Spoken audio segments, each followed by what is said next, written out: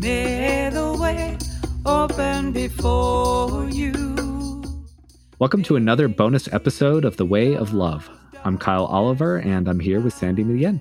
Thanks, Kyle. For our second bonus episode, we'll hear more of the conversation Bishop Curry had in episode 8 with Linnea Main. She's the Episcopal Church's representative to the United Nations. We gave you a little taste of the conversation in the episode, but we thought you might like to hear a little more. So the first minute or two might be familiar if you listened to that episode, but the rest will be new. Enjoy the conversation. Linnea Main, tell us who you are and what you do for a living. Bishop Curry, it's my honor to be here with you today.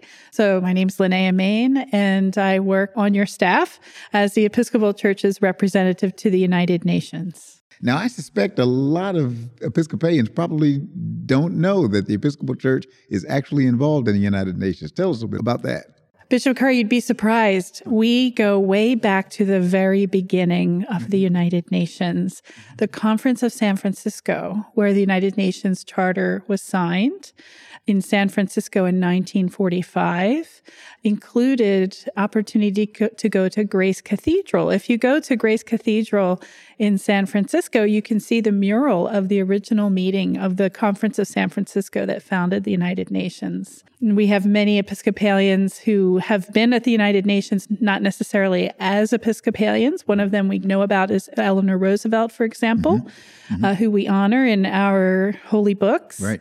and who was one of the founders and chairs and drafters of the Universal Declaration of Human Rights.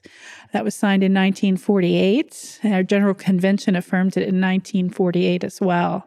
So we have been there since the beginning.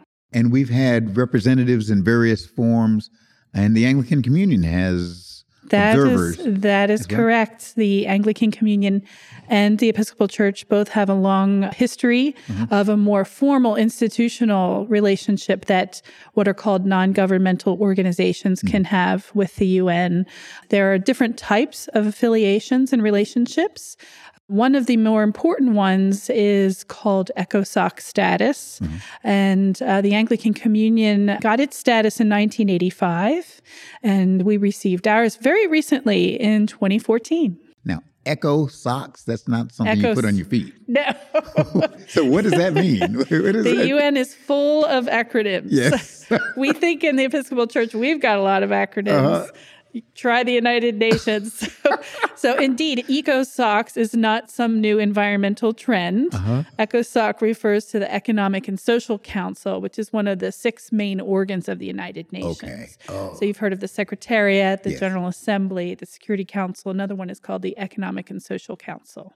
And you also bring together, I know every March, some remarkable women come together. Tell me about that. Absolutely. We have some amazing women and men and young people of all genders, really, who come to the United Nations and have been doing so for at least 20 years, if not more, every year to come participate in the UN Commission on the Status of Women, which is the largest conference worldwide to talk about women's empowerment and gender justice and equality. We have a long, proud history alongside the Anglican Communion of bringing especially women to come to on those issues.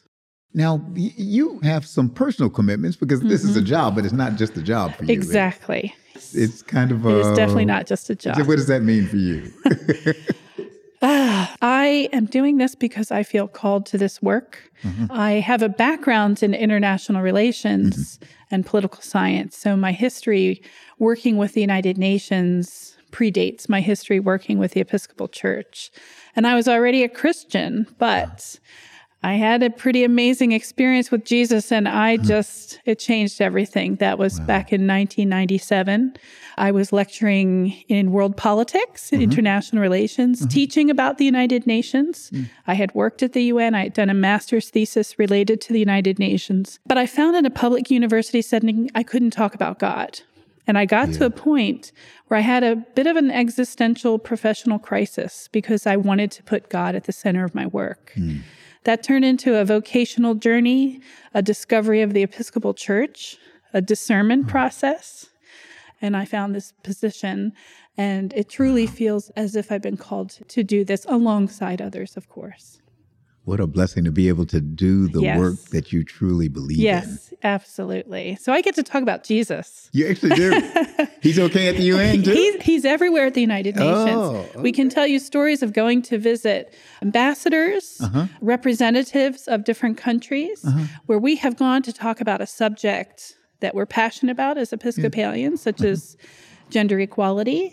And what we have met, for example, in one case, was Second Secretary in a mission who wanted to talk about his desire to be a priest. Really? And gave us a book of theology. We went to talk to one ambassador who wanted to pray for us at the end.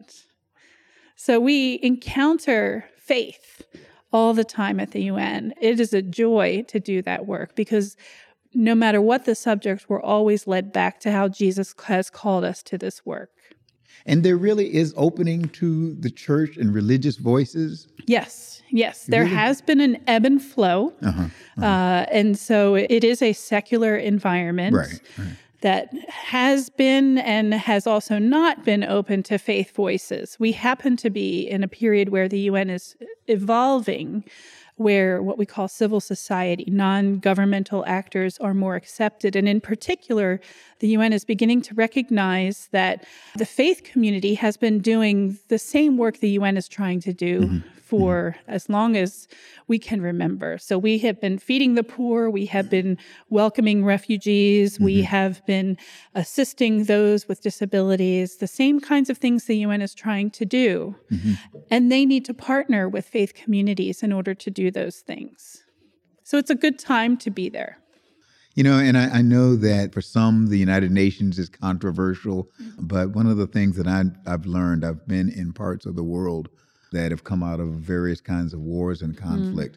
And I can tell you the UN very often is present where nobody else is. That's right. But you know what? The United Nations thinks that we're present where no one else is. The United States, you mean? The United Nations thinks that faith communities Oh, I thought that's what you meant.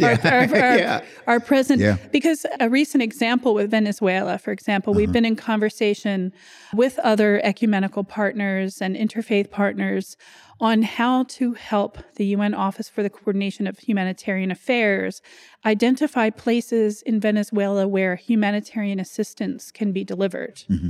And in order to do that, they need to hear from us what the needs are. They're not there locally. The churches are, the mosques are, the synagogues are, the places of worship are. And that's where people go when they're in need and when they're in crisis. So we have been able to provide information about what the needs are and also identify different places where humanitarian assistance could be delivered because the UN doesn't have warehouses or actual feeding distribution centers. They rely on us for that. So there's a wonderful partnership that has developed that directly impacts and assists, we hope, those who are in need of that assistance. Yeah, it's sometimes forgotten that faith-based groups actually have networks, certainly in the developing world. In a church like the Anglican tradition, certainly in parts of Africa, it's got us, well, we don't think of ourselves as having an organizational structure, but you have archbishops, and then you have bishops, and you have dioceses, and then you have congregations, and you actually have a community, a network of community that can serve. Absolutely. And one of the things that UN agencies recognize is also the deep connection that religious leaders have to their communities. We really know who we're talking to, and we really are in dialogue and community together, and that makes for a very strong social cohesion that the UN relies upon in order to assist the people that we are already involved with.